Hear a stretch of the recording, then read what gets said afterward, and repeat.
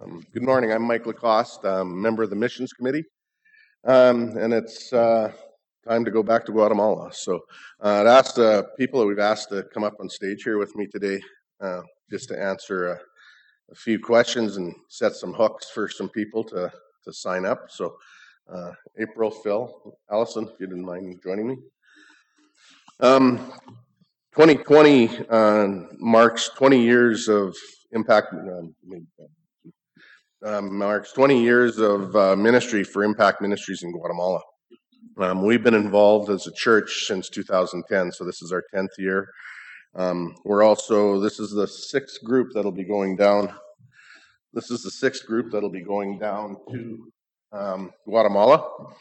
And so we've looking back on the pictures, we've had 43 different people from the congregation here go down at different points.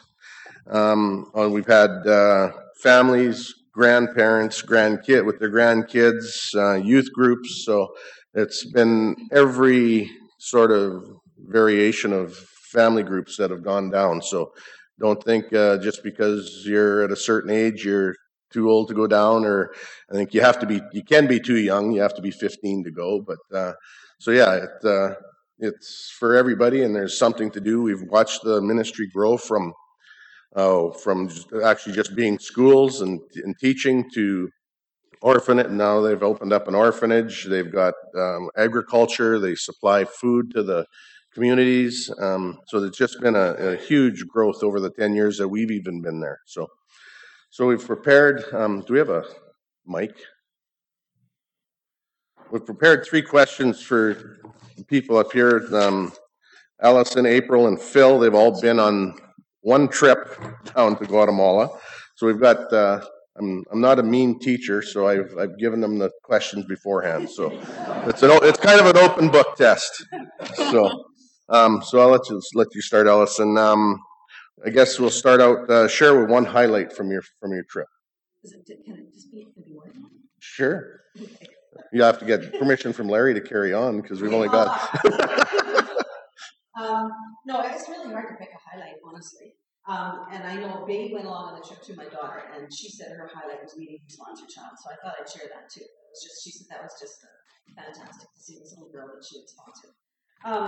I think one of my highlights was praying with the children. We were in the school with children, and I shared this with the church family before, and some of you may remember, but we were praying with the children, and we were all bowing.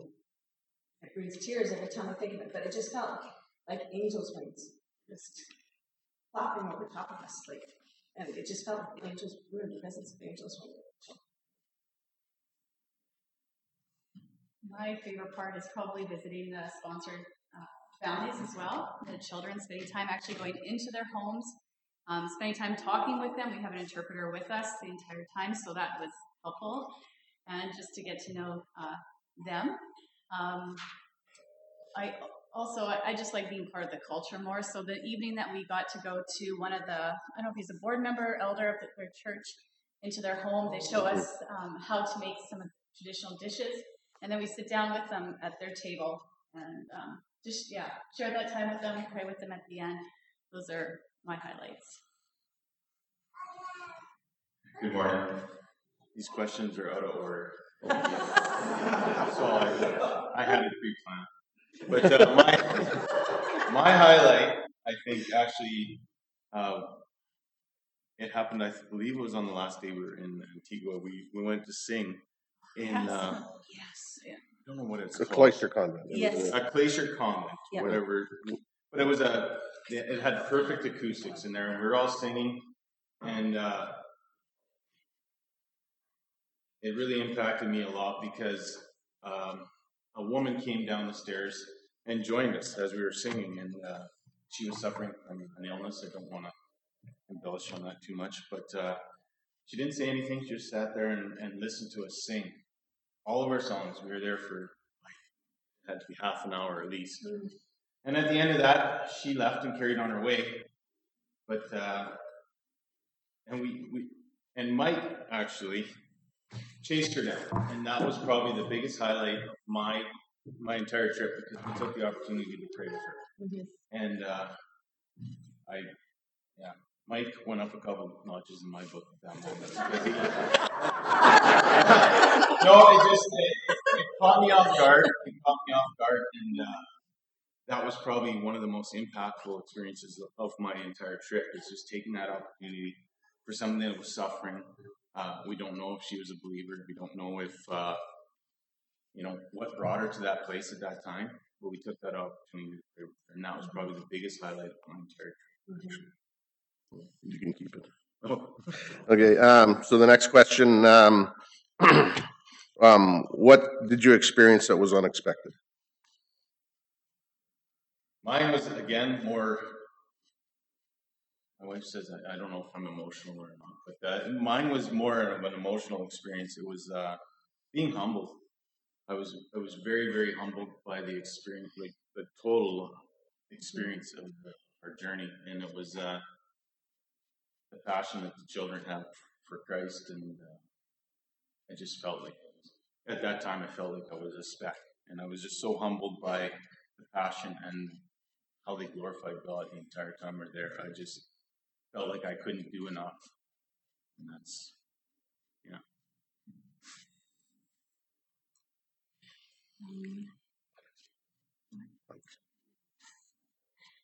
I think I went thinking that we were going to be more of a help, and we were going to be helping them, but I think God met us there, and yeah, it's emotional. Yeah, it's life-changing. Yeah, so me and my husband, we cried. Anyways, yeah, so yeah, God met us there, and yeah, it was pretty impactful for my faith and to take back, dig into the Word more, pray more.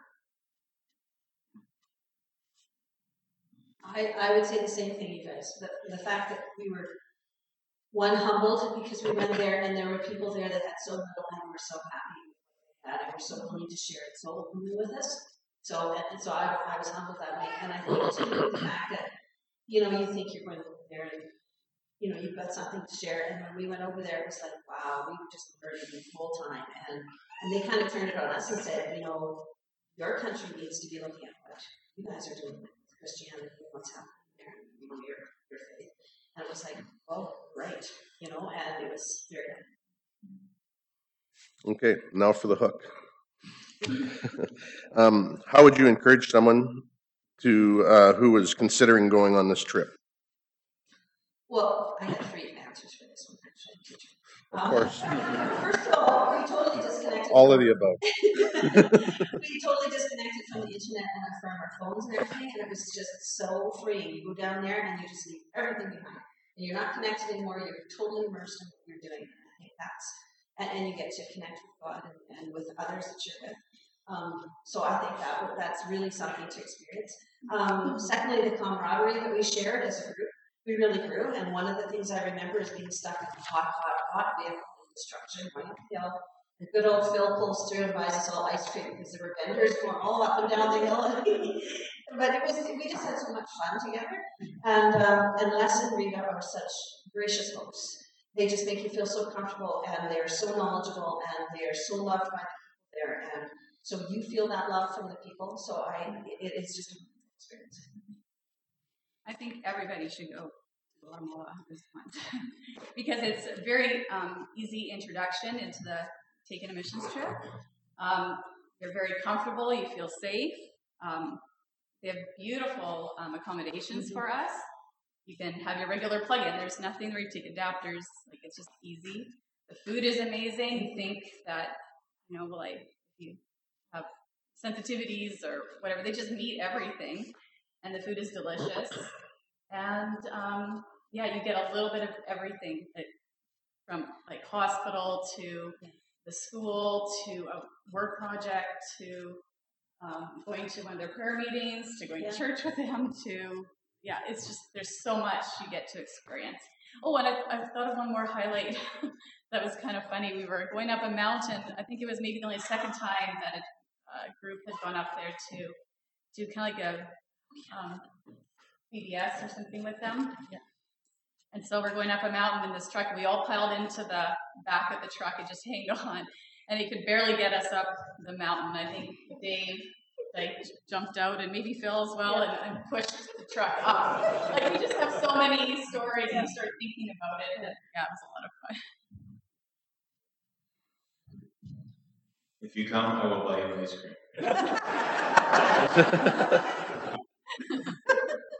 No, I'd say encourage people. If you're looking for something, I just highly recommend it. It opened my eyes and just refreshed my spirit. I don't know how to explain that. I just it took me down and it built me back up with the same sense. So at the end of that journey, I was overflowing. And coming back here, I wanted to talk to everyone about it, and I wanted to share my story. But you have to be careful because you're just, you're on such a high, you don't want to overpower. But yes, it'll take you down and it'll build you right back up. So that's what I just think that everyone should experience. Thanks. So if that's whet your appetite at all, we're not looking for a check or anything today or anything. There's an information meeting about Guatemala 2020 in the fireside room after service here. So say we'll meet at, I'm not sure how long service will go, but 12:15ish in the fireside room. And hope to see everybody there. And if we run out of room in the fireside, we can go to the gym. So that's thank you. And team. Well, here we go again, eh? Transition. Seems to come up a lot. Probably safe to say transition is a way of life. Even looking at some of those pictures, right? Mike, you've transitioned a little bit since that 2010 picture. A few other people have transitioned a little bit in those. But, that is. Transition is part of life. How are we going to handle the next transition? Are we going to be going in circles, or are we going to be moving forward? And so looking at, what does my sort of last hurrah here at Estevan Elijah Church look like over the next couple months? And kind of where do I go? Where do we land? Because I want to kind of set you on a bit of a trajectory. How can we move forward as opposed to just go in circles? How should we live? What kind of people ought we to be? Well, as you can tell by the bulletin, I've landed in the first 3 chapters of the book of Revelation. We're not going to cover the whole book of Revelation. We're going to cover the first 3 chapters of the book of Revelation for a couple of reasons. Number one is the song we just sang. Chapter 1 of the book of Revelation is revealing who Jesus is. It's talking about the greatness and the magnitude and the glory and the grandeur of this person we worship, whose name means everything to us, not just on Sundays, not just when we sing a song. At the mention of your name. And that works positively and negatively. When someone takes the Lord's name in vain, right? That grabs you. Why should it grab us? Right? So this idea in Revelation chapter 1 just kind of paints this indescribable picture of Jesus. And then it's a story, or letters to 7 churches. And I'd like to think that in these letters to the 7 churches, there's encouragement, there's exhortation, there's challenge, there's rebuke. All Scripture is profitable for correction, for instruction, that the men and women of God may be perfectly equipped in righteousness. So I think hopefully we'll find some lessons here for us in the letters to the 7 churches. And if you work out the timeline, Revelation chapter 1 and then 7 letters to 7 churches takes us to the middle of March. And so it just kind of fit the timeline. But Revelation is a tough book. There's images, there's symbols, it's enigmatic, it's esoteric, it's confusing, there's overlap, there's same things are referred to in different ways, and it's a very confusing book, and interpretations are notoriously diverse. I don't have to tell you that. It's interesting that the fathers of the Reformation, Martin Luther, John Calvin, and Ulrich Zwingli, the three big dogs of the Reformation 500 years ago, all three of them avoided the book of Revelation. John Calvin did a commentary on every book of the Bible except the book of Revelation. Martin Luther just kind of left it alone. He didn't think it exalted Jesus enough. And Ulrich Zwingli, he just kind of followed the same path as the other three fathers of the Reformation. They just totally avoided it, referred to it as little as possible.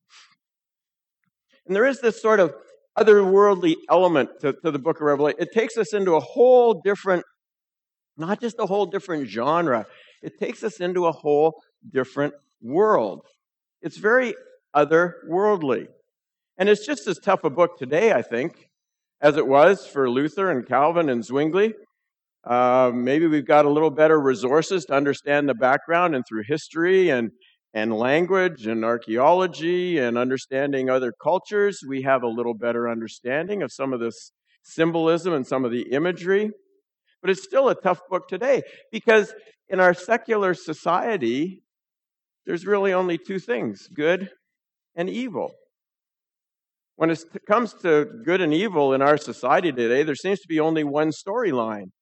The hero finds strength within themselves to defeat the enemy. If you look at the Avengers, and whether it's Marvel Comics or DC Comics, all the superheroes, all the heroes find their own strength and they defeat the enemy. The resources are all within themselves, and they are able to save the world. But in the franchises that are out there, there is another storyline.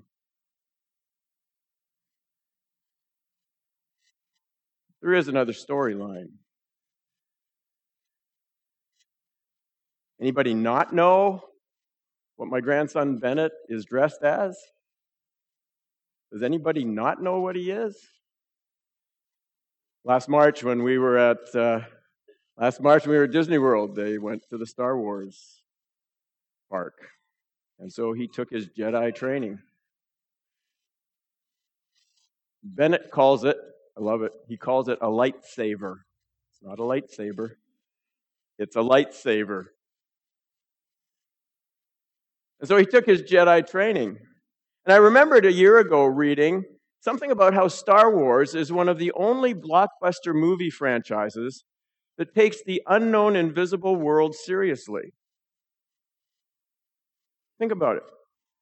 Whether it's the Avengers, Marvel, DC, any of the superhero sort of stories, Star Wars at least takes the idea that there is another force at work in the world besides the human force, right?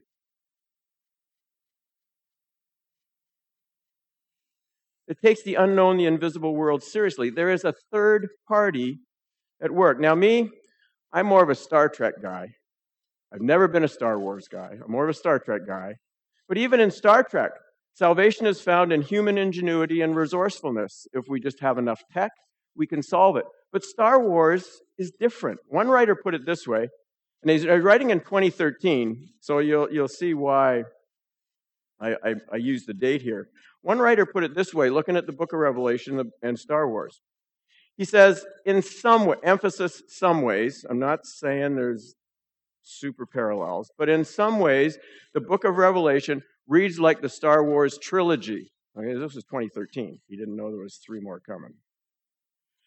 The beast, or the anti-force emperor Palpatine, rules from his imperial capital, the Death Star Babylon, imposing loyalty through the false prophet Lord Darth Vader and the priestly Sith Lords. True believers, the members of the Rebel Alliance, resist the Empire, aided by John and his Jedi band of prophets. And when we enter into Revelation, there has been a disturbance in the force. Rome has no benevolent purpose. Rome is not a servant of God.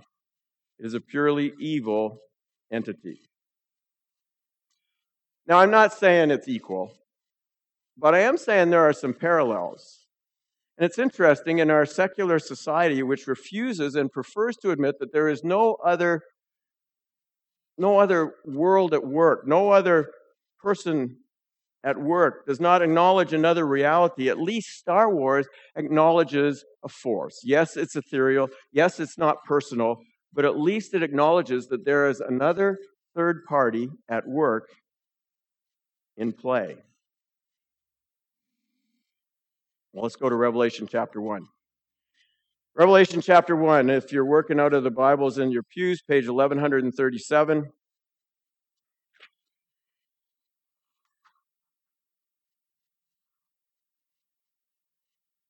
And so I'm reading from the Pew Bible, although you know I like to mark it up, so I do my own printout and don't want to wreck the church Bible. Revelation chapter 1. That song we sang before the sermon is so important in terms of the perspective as we come to Revelation chapter 1.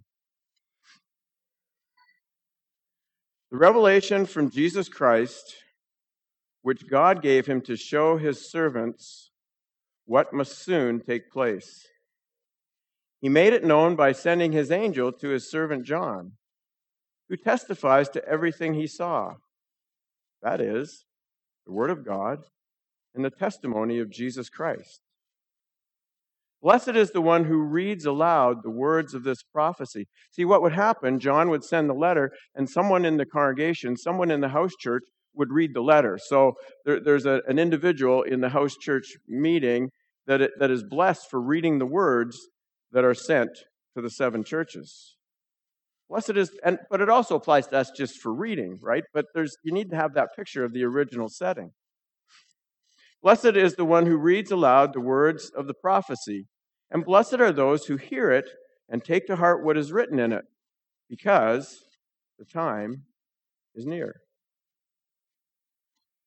John, to the 7 churches in the province of Asia, grace and peace to you from him who is, and who was, and who is to come, and from the 7 spirits before his throne, which is a reference. There's numerous ways the Holy Spirit is referred to. The 7 spirits refer to the Holy Spirit, who is part of the 7 churches.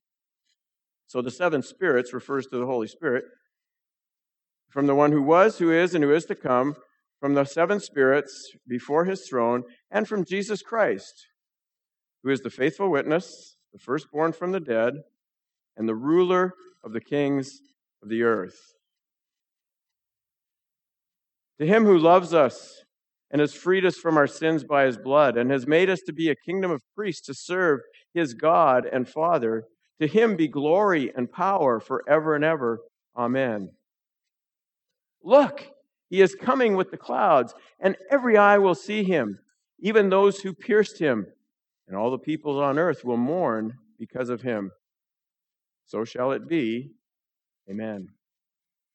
I am the Alpha and Omega, says the Lord God, who is and who was and who is to come, the Almighty. I, John, your brother and companion in the suffering and kingdom and patience that are ours in Jesus, was on the island of Patmos. Now, Patmos is you'll get this, it's a little volcanic island. You've seen a lot about volcanic islands, whether it's New Zealand or whether it's the Philippines, right? Little volcanic island in the Aegean Sea. If you've seen the images from those, you can picture sort of the volcano didn't erupt yet, but that's that kind of setting. It was on the island of Patmos because of the word of God and the testimony of Jesus. So he's exiled because of his commitment to Jesus. He's sent to this desolate island, volcanic island. Verse 10, on the Lord's day I was in the Spirit, and I heard behind me a loud voice like a trumpet, which said, write on a scroll what you see and send it to the 7 churches, to Ephesus, to Smyrna, to Pergamum, to Thyatira, to Sardis, to Philadelphia, and to Laodicea. I turned around to see the voice. Think about that for a minute. I turned around to see the voice that was speaking to me. And when I turned, I saw 7 golden lampstands. And among the lampstands was someone like the Son of Man. And here's where the song that we just sang kind of kicks in. Dressed in a robe reaching down to his feet and with a golden sash around his chest. The hair on his head was white like wool, white as snow, and his eyes were like blazing fire. His feet were like bronze glowing in a furnace, and his voice was like the sound of rushing waters.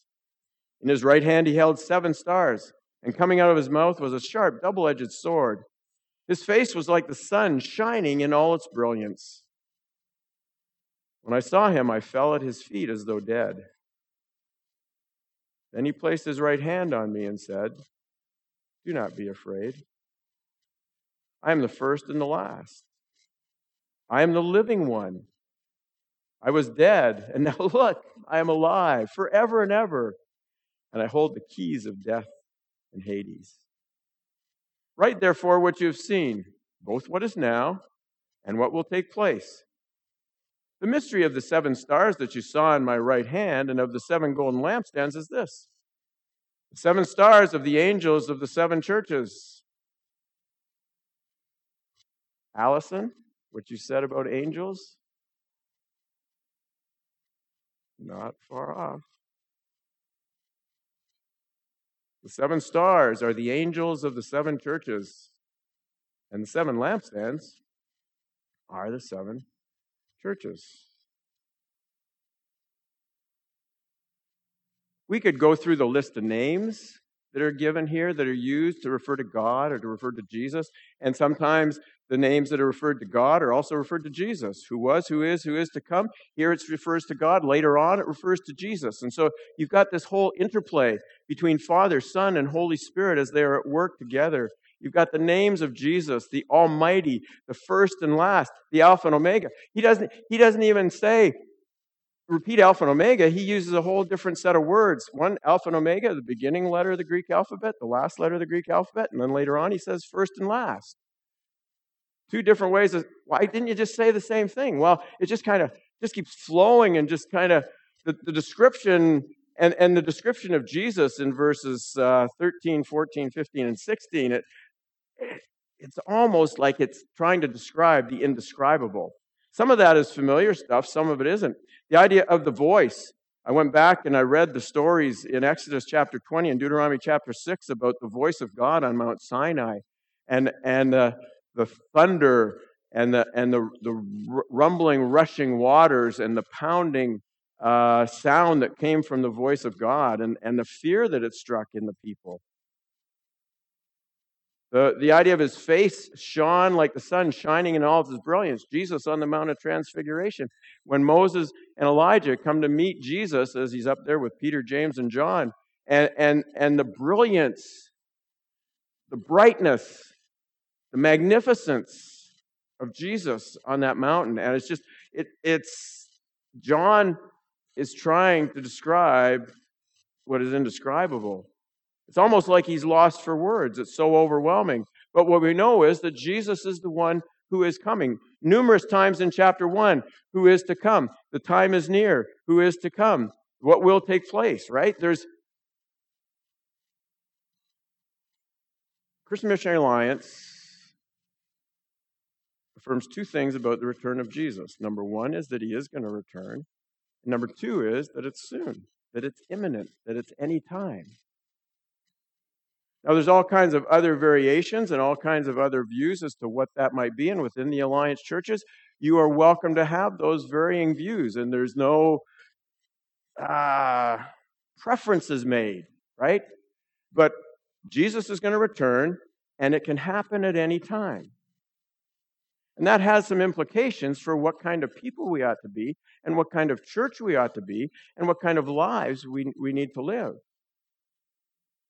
But this whole talk about Revelation also takes me back to our vision statement. One of the things we were just finishing up when I got here was the vision statement. And I loved how you used the word reveal in your vision statement. To reveal and embrace God and his son Jesus.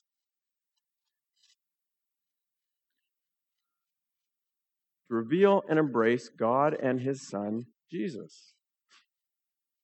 Who is it we're revealing? Who is it we're embracing? Well, this is who it is. And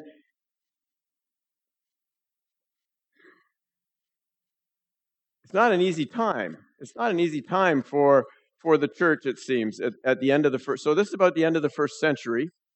There's some debate as to whether it was just after the time of Nero in the 60s and 70s, but some debate, and some think towards the end and around year 95, and some would project it later. But probably the end of the first century is the best date for when John was in exile on the island of Patmos. And it seems like, well, the reason he's in exile is kind of a state of the union as to what's happening with the churches in the empire. There's a lot of suffering and hardship and opposition and emperor worship. I mean, again, if you understand the Star Wars movies and the whole thing of emperors and imperialism and all that, I mean, we don't quite get that. I mean, yeah, sure, we have a monarchy, we have a queen, but it's not, right? It's not that kind of leadership that comes from our monarchy. The empire ruled the day. The Roman emperor called the shots. And in varying degrees and in varying ways, the church was on the outs. Every city had some sort of recognition of the emperor. And we've talked before about it, how in the early church and in the early days, every civic duty, every civic action, everything agricultural, everything social was related to some worship of some deity. And ultimately in the city, it was the worship of the emperor. Comes down. Title of the book where I got that little Star Wars thing from, Jesus is Lord, Caesar is not. I mean, that kind of summarizes it. And that's the way they had to live, and that's the choices they had to make. But it was challenging. Christians were challenged every day in many ways regarding their allegiance. Was it toward the emperor or was it to Jesus? And so the picture here behind this, it's like John is bringing something that's going to pull back the curtain. And who's really in charge? Who's really in charge? Well, Jesus is in charge. God is in charge. There is another third party at work here. There's another worldview. And so John is in exile on the island of Patmos. And some of the churches have different degrees of suffering and hardship, more than others. And we'll talk about that. And that's the challenge. Not to succumb, not to accommodate, not to compromise. Their faithfulness and their loyalty to Christ. Because the final word is not the empire. The final word is not the society in which they live. The final word is Jesus. And so John's in exile on this island of Patmos, and it doesn't seem like it was a hard exile. It's just like he's isolated. He's sent off the mainland. Doesn't seem like it was a hard. There's no evidence of any kind of camp of any kind on Patmos, but he was off you go.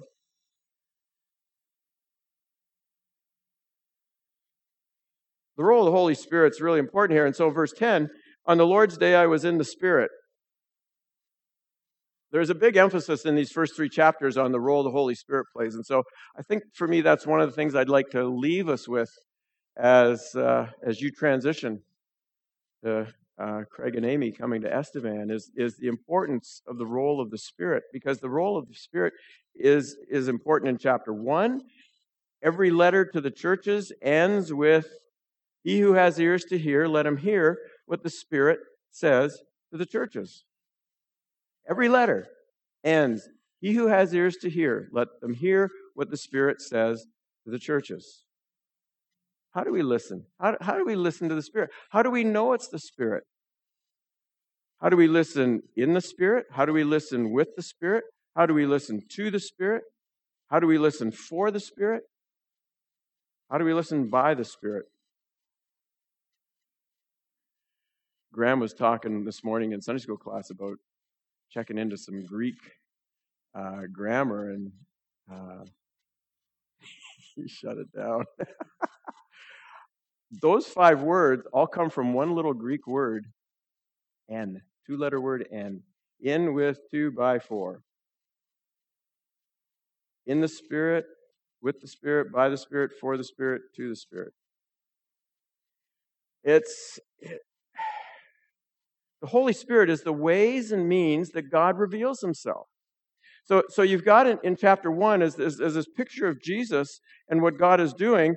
And in that introduction, interestingly enough, in verse 4, John says to the seven churches in the province of Asia, grace and peace to you from him who was, who is, and who is to come, that's God, and from the seven spirits, that's the Holy Spirit, and from Jesus Christ, who is the faithful. Interesting. Father, Spirit, Son. I think that's interesting. We're so used to saying Father, Son, and Spirit. But the way John lays it out here, the Spirit is in the middle, in between the Father and the Son. The Holy Spirit is the ways and means God reveals himself through Scripture, through prayer, through community, through experience. I more than anything want us to hear what the Spirit says to the church. Christian Missionary Alliance is a Christ-centered, Spirit-empowered denomination. That's how we would describe ourselves. We have a holiness background. And over the history of the Christian Missionary Alliance, there's kind of this back and forth. We'll emphasize the Holy Spirit, then somebody will come along and say, well, we spent too much time talking about the Spirit. We need to get back to focusing on Jesus. And so we'll emphasize Jesus and being Christ-centered, and then after a while we'll come back, yeah, but we need the Spirit, because the Spirit is the ways and means that God empowers and God reveals himself, and God supports and sustains his ministry. So there's this back and forth. But it's not a case of either or. It's a case of both. I love the phrase in John chapter 14 where Jesus says to the disciples when they say, please don't leave, he says, I have to leave. If I don't leave, I can't send another counselor. And the key word there is that it's another counselor just like me, as opposed to another word that would mean somebody different from me. Another counselor who is just like me. We come to God through Jesus. We come to Jesus by the Spirit. We come to God through Jesus. Jesus said, no one comes to the Father but through me. The Holy Spirit, John chapter 16, is the one who illuminates Jesus for us. We come to Jesus, or perhaps more properly, Jesus comes to us by the Spirit. So the Holy Spirit emphasis is important to me here as we kind of move through this. And at the end of every letter, the one who has ears to hear, let him hear what the Spirit says to the churches. Not to you, but to the churches, right? There's that collective thing we've talked about. There's that group thing we've talked about. What is the Spirit saying to Estevan Alliance Church? Not to you, but to Estevan Alliance Church. The other thing I noticed about John in exile on the island of Patmos is that worship had nothing to do with location. Worship had nothing to do with, I don't know what you think about these pictures of these volcanic islands in down near New Zealand or in the Philippines, but they look pretty desolate and isolated. Worship has nothing to do with our situation. Trouble and hardship did not negate John's experience of the presence of God.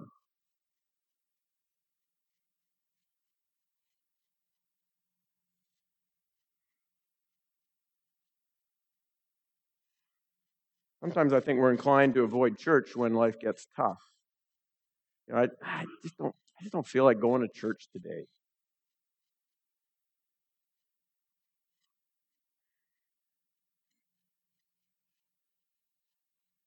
Doesn't mean there isn't a time and a place. I'm not saying you have to be at church every Sunday. I'm just saying that idea that, well, you know, I don't think I should go to church today. Just not feeling.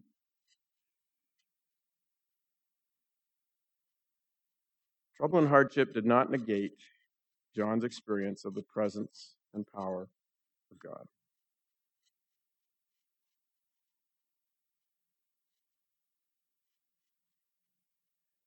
You know, this picture of Jesus in Revelation chapter 1, you know, no artist can do justice to it. It's almost like words are not enough. It's trying to describe the indescribable.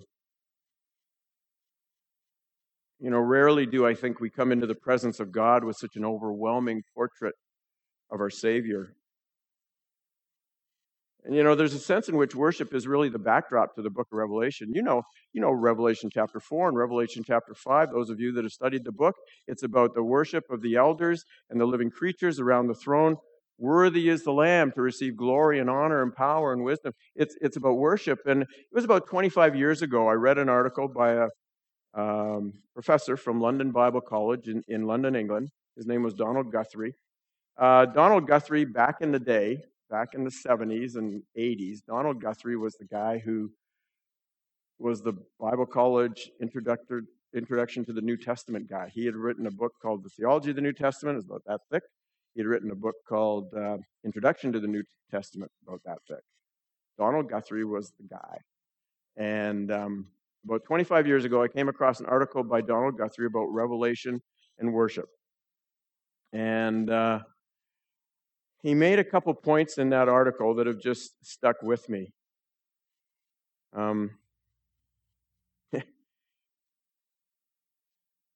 Verse 17 of Revelation chapter 1. When I saw him, I fell at his feet as though dead. As John turned to see the voice, and then he sees us and he tries to unpack it for us as best he can, what he saw, he says, I was overwhelmed.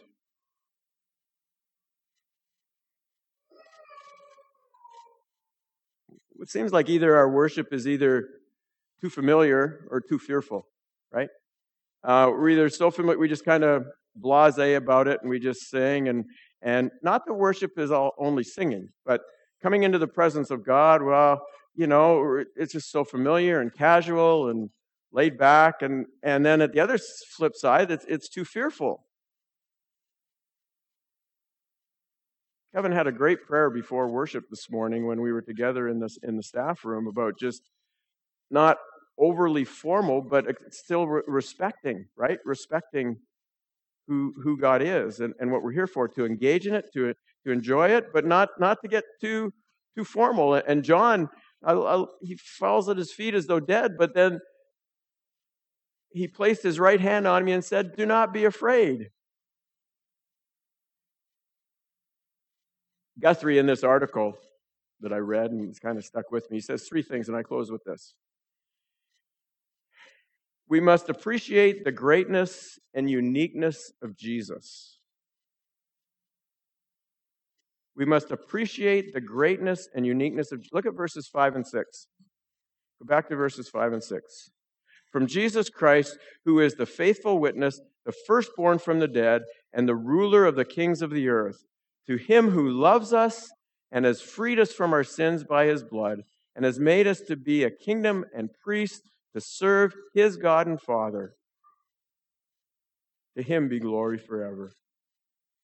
We must appreciate the greatness and the uniqueness of Jesus. Isn't it possible that all the debate and all the argument about Revelation, we spend more time talking about the stuff of Revelation than the person of Revelation? Isn't it possible we've got lost in the trees and forgot the one who made the forest? We must appreciate the greatness and the uniqueness of Jesus. Because with that worldview, that then puts everything in perspective. That puts everything in perspective. That puts their hardship in perspective. That puts the power of the empire, the emperor, society, things that are going against them, things that are in opposition to them. That puts everything in perspective. Now,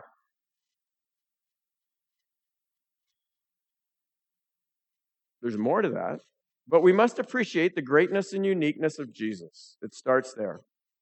Secondly, Guthrie says, we must develop a humble attitude before him. He uses the word servants. He uses it in verse 1 twice to show his servants to his servant John. Verse 6, to serve his God and Father. We must develop a humble attitude before him. Worship is a way of living. Worship is more than music. Worship is a lifestyle. Worship is a mindset. Worship is a frame of reference. Worship is a lens through which we see, analyze, interpret, and respond. Romans chapter 12, verse 1, present your bodies as a living sacrifice. Our whole bodies, all of us, not just on Sunday, not just when my lips are moving, not just when my vocal cords are working. The phrase that keeps coming back to me, looking ahead here, is that phrase in one of the songs, and I forget the title of the song, but it's that phrase that goes, change the atmosphere. The song is Build Your Kingdom Here. Change the atmosphere. Do we need a change of atmosphere? We're going to talk about the 60 years of the history of Estevan Alliance Church. There are some things worth repeating. There are some things not worth repeating. Continuity is good in some things. Does the atmosphere need to change? And then I was brought back to that verse from Hebrews chapter 10 that we talked about when we worked our way through Hebrews. Encourage one another daily, even more as you see what? The day approaching. If Jesus' return is near, if Jesus' return is soon, if Jesus' return is imminent, encourage one another, build up one another, support one another, help one another, comfort one another, challenge one another, exhort one another. All the more as you see the day approaching. We must develop a humble attitude before Him. So Guthrie says we must approach the greatness and uniqueness of Jesus. We must appreciate the greatness and the uniqueness of Jesus. We must develop a humble attitude before Him, the attitude of a servant. And this has been my takeaway for the past 25 years from Guthrie. We must seek to experience the tender touch of Jesus. When I saw Him, I fell at His feet as though dead. Then He placed His right hand on me,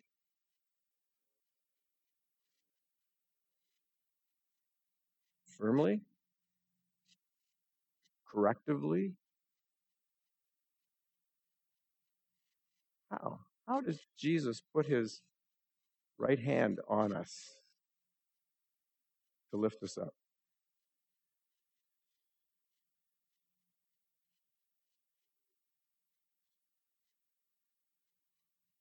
He placed His right hand on me and said, do not be afraid. I am the first and the last. I am the living. That's a new name in this whole litany of names in chapter 1. I am the living one. I was dead, and now look, I am alive forever and ever.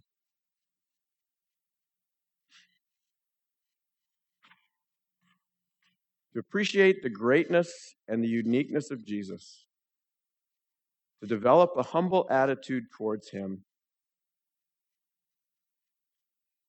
And I pray that each of us can experience the tender touch.